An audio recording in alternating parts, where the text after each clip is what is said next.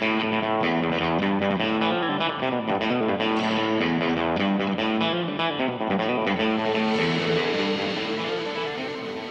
to It's All Political, the San Francisco Chronicle's political podcast. I'm Joe Garofoli, the Chronicle's senior political writer, and today a very special deadline edition of It's All Political featuring my friend John Diaz, the editorial page editor of the Chronicle. We break down perhaps the only debate between the two guys running for governor of California, Republican John Cox and Democrat Gavin Newsom.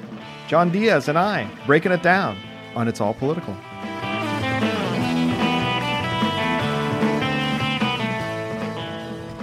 All right, so what did we learn from the great radio debate? And first of all, let's start out by your take on the fact that this was a radio debate. Go ahead. It's 1956 all over again, Joe. I mean, here we have a radio-only debate at 10 in the morning where instead of actually seeing these two candidates for office, we're forced to kind of visualize them. I felt like it was back in the 1960s when I was listening to a Giants game with Russ Hodges and Lon Simmons. Or else the back where they weren't even at the ballpark and they had to recreate the sounds of the bat. Oh, it's headed to left field. I think that was Ronald Reagan, actually. Yes, Reagan was doing that. Yes.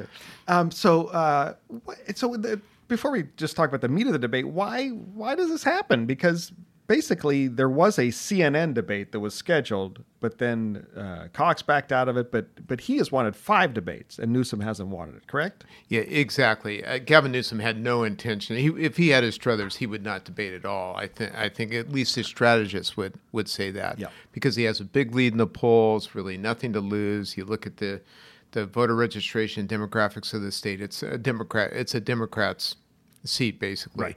John Cox claimed to want to have all these debates, but the one debate that they did have scheduled, he ducked out. Which was weird. I still don't quite understand why he did that. He was afraid that it would all be about national issues and he would be, tagged as being a puppet of Trump, which he was tagged with anyways today in today's debate. All right, so what did you learn? What did we learn as voters from today's debate? Well, one thing I learned in listening to this debate is that John Cox was very fortunate that he did not get what he wished for, and that was a series of debates with Gavin Newsom. It was really, the difference between the two was really profound.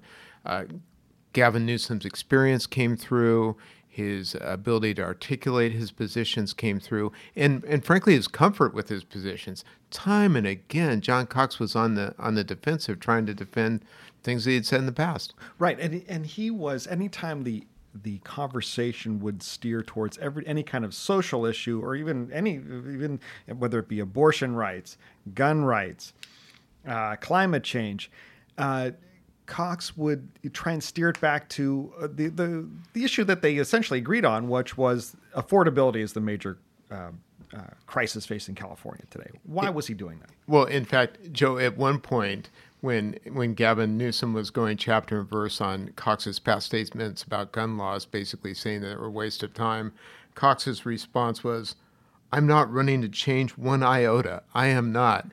Now, What candidate gains by saying, if I'm elected, I'm not going to change anything on an issue that people care about? I read him to the one iota was about social issues, though. Did right. you read that as, about social issues, not about other stuff. But, clearly. Yeah, but still saying that is, he wants this to be a one-issue campaign.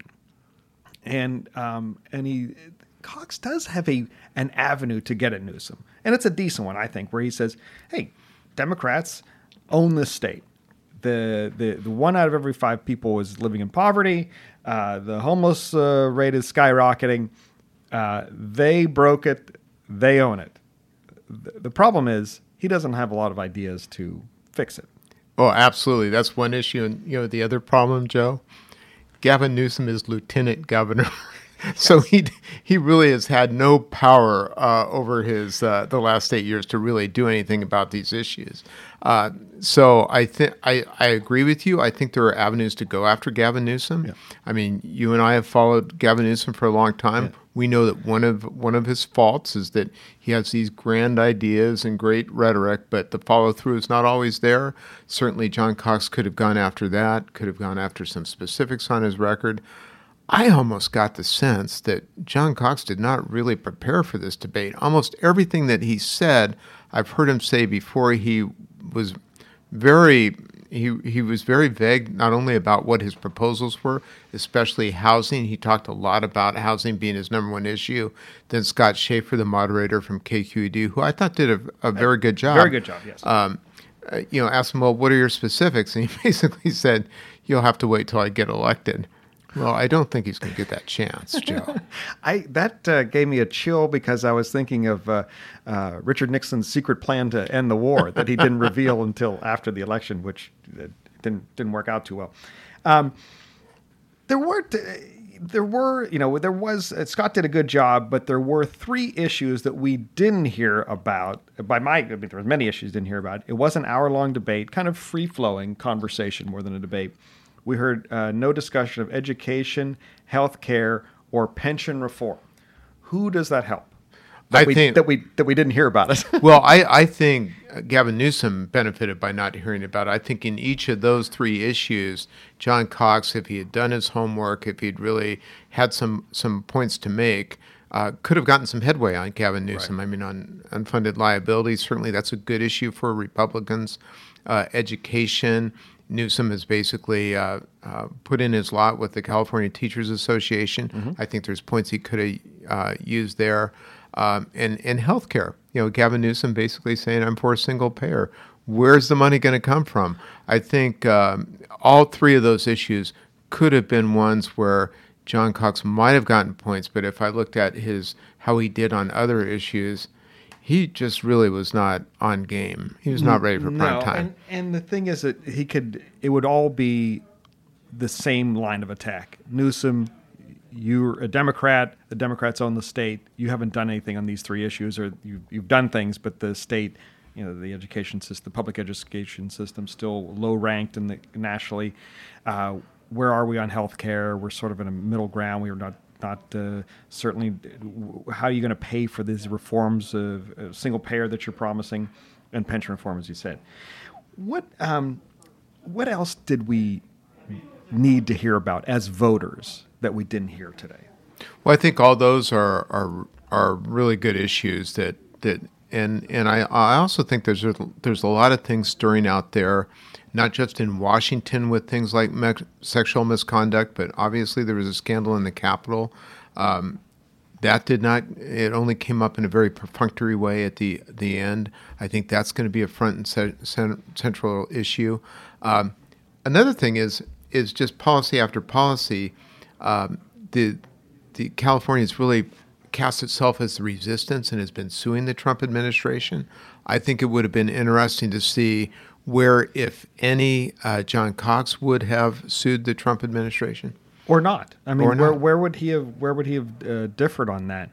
One of the reasons that I know you have editorialized on this is if there was going to be a national debate by a national moderator. The downside to that for Californians is that Newsom would have been able to sort of nationalize the conversation and just talk about Trump and things, and tie Newsom or tie Cox as a puppet of Trump. So, but there was some mention of that, as we alluded to earlier today, and they talked about immigration. He tried to pin Cox as being someone who would be, I don't know if it was Scott Schaefer or Newsom, as being someone who would go after employers. Did you catch that? Was that there was a question. Yeah, there was a question, and I forget whether it was Newsom or Scott who brought it up, where apparently there was some past statement by John Cox about he would go after the CEOs who hired people who were here undocumented. That really didn't go very far in terms of of an issue, but again.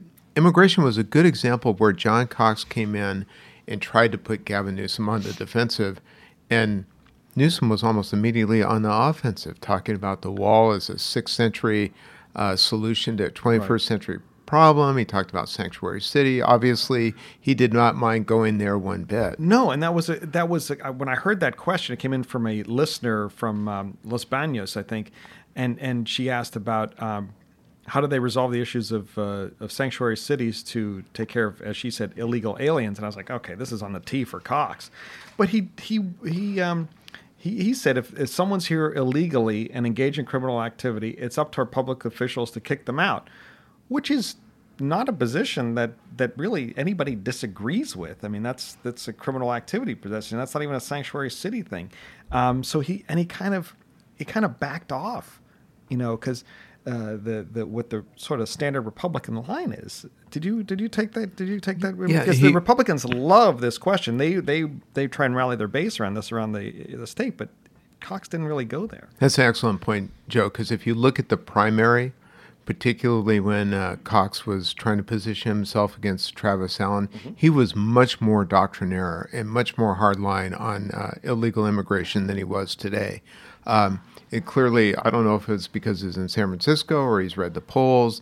It wasn't something that he was really, we didn't hear about Kate Steinle. We didn't hear about other crimes that were almost like a staple during the primary. Right. I mean, I think that came up in the Chronicle debate that you moderated here.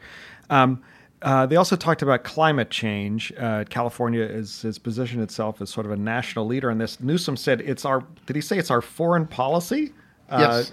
Which was a new riff on that. I hadn't heard that before. We have our own foreign policy. Of course, we know some cities have their own foreign policy. San Francisco has a lot of foreign policies, Joe, as we know. But even there, that's another example of Cox kind of backing down his previous positions on that. I was surprised. I did a story comparing their environmental policies a few weeks ago, and Cox said, "Well, previously he had said, well, I'm not a climatologist, or I forget what he says. I don't know if humans contributed to climate change. But now he's kind of like saying, well, I've read more about it. I'm kind of there now. So he kind of soft pedaled that, and he said, well, these are all nice goals that the state has in terms of wanting to reduce climate emissions. But we shouldn't do that in the backs of the poor, which is a decent riff. But it didn't seem like there's a lot of oomph behind it or stats or anything. It's a really difficult issue to attenuate on, because if you really do accept the science that the climate is changing and that it's a really existential threat to the planet, as the United Nations did just with a new report that shows we basically have 11 years to avoid really cataclysmic change, if you really believe that, then you can't say, well, we can't do it because electricity prices will go up too much or gas prices will go up too much. By the way, that's very debatable as to what kind of impact it would have. And just the whole idea of making the argument, you kind of have to be either here or there on climate. I mean, the idea that you say, well, this is a wonderful goal, but it's not worth doing.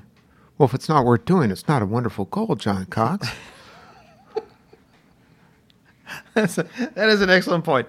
They also talked about, again, we touched on social issues a little bit. Cox has a very hard line on abortion that we report a little bit on.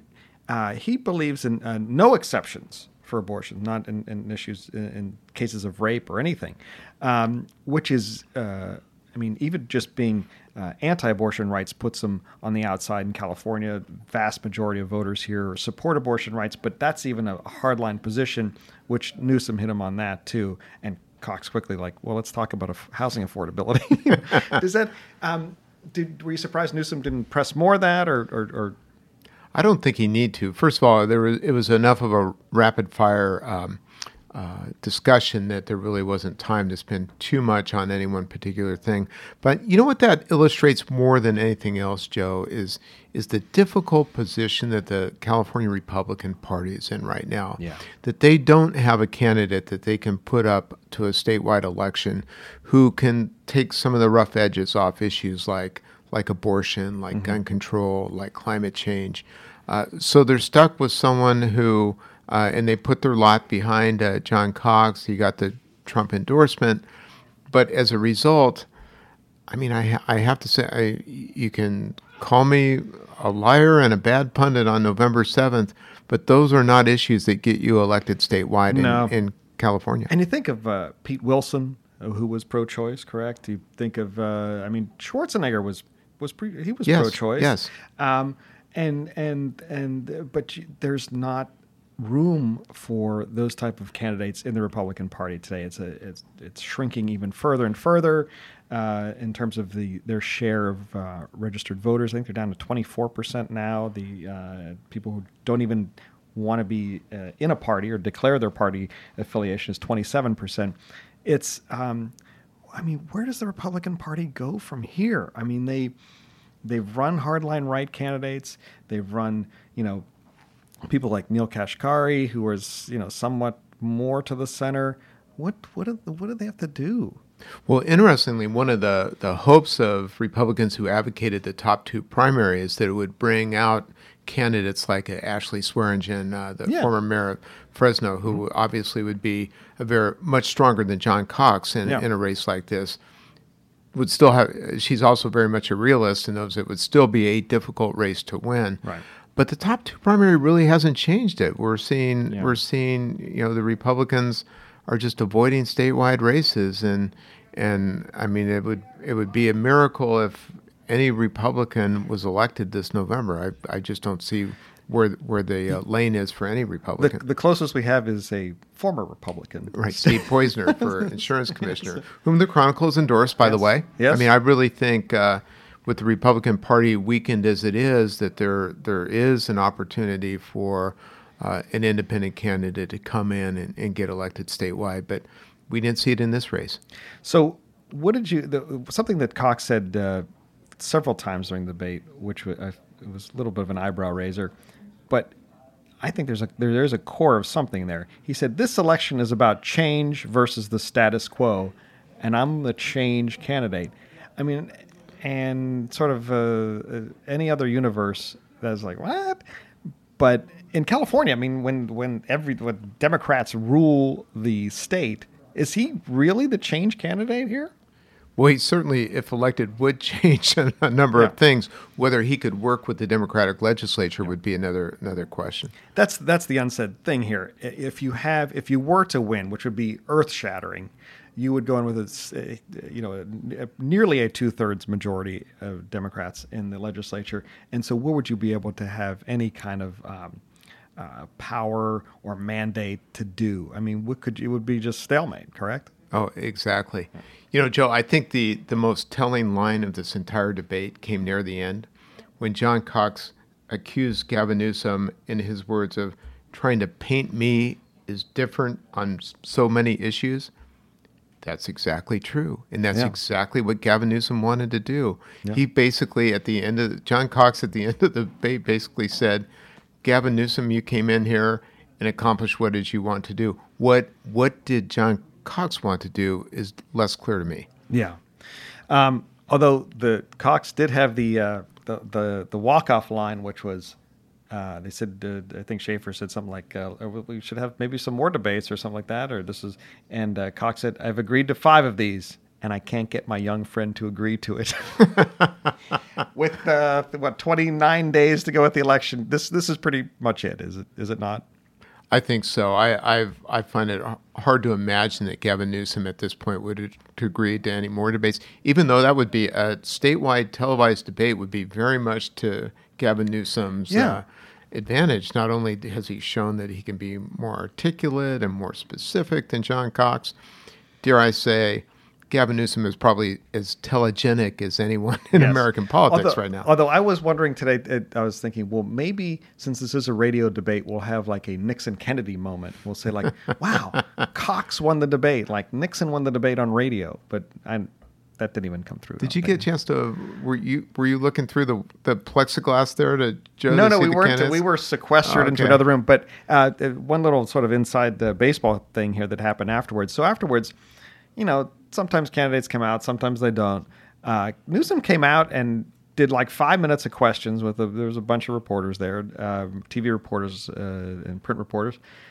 And then Cox made a beeline for the green room at KQED, the room where like guests on the shows, and he locked the door and they were in there for like 10, 15 minutes. I was like, what the hell's going on? So we all like camped out. So that's the worst thing you can do, is not come out and even just answer that 5 minutes worth of goofy questions, and then, it looks bad. So then he leaves, and then he he tries to get out of the building. And so 20 reporters are chasing him down with, everybody's got their camera and videoing. And of course the TV people love this because that's the only video they have, because they're been sitting in a room like a sequestered away from the radio debate.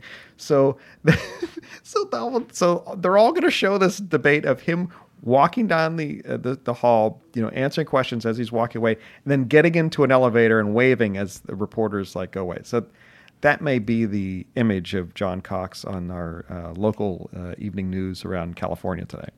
As we know, Joe, in politics, oftentimes optics is everything. Optics is everything, even utter radio debate. All right, John, thanks so much. This was totally fun. And, we may have one more debate, hopefully. We might have a Senate debate coming up in a couple weeks. We're keeping our fingers crossed. I know there's a couple of offers out there, including one that the Chronicle is involved with Fox affiliate in L.A., KTVU is involved here. Oh, wow. It would be at USC, and we're waiting for word from Senator Dianne Feinstein, which it'll be interesting to see after she certainly was the center of attention last week in the Kavanaugh hearings. Yes. Whether she would be want to come face the voters on statewide TV. Yeah, she got a lot of free media there, but not all of it good.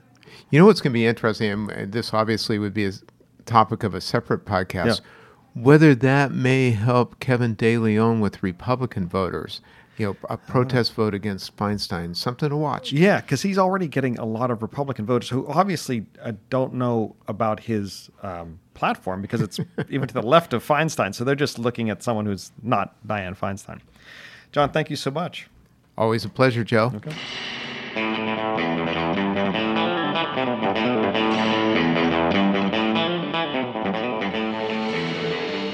Thank you, John Diaz, for joining me today. It's always fun to chat about politics with you. And thank you, Fernando Diaz, today, no relation, the Chronicle's managing editor for digital, for producing today's podcast.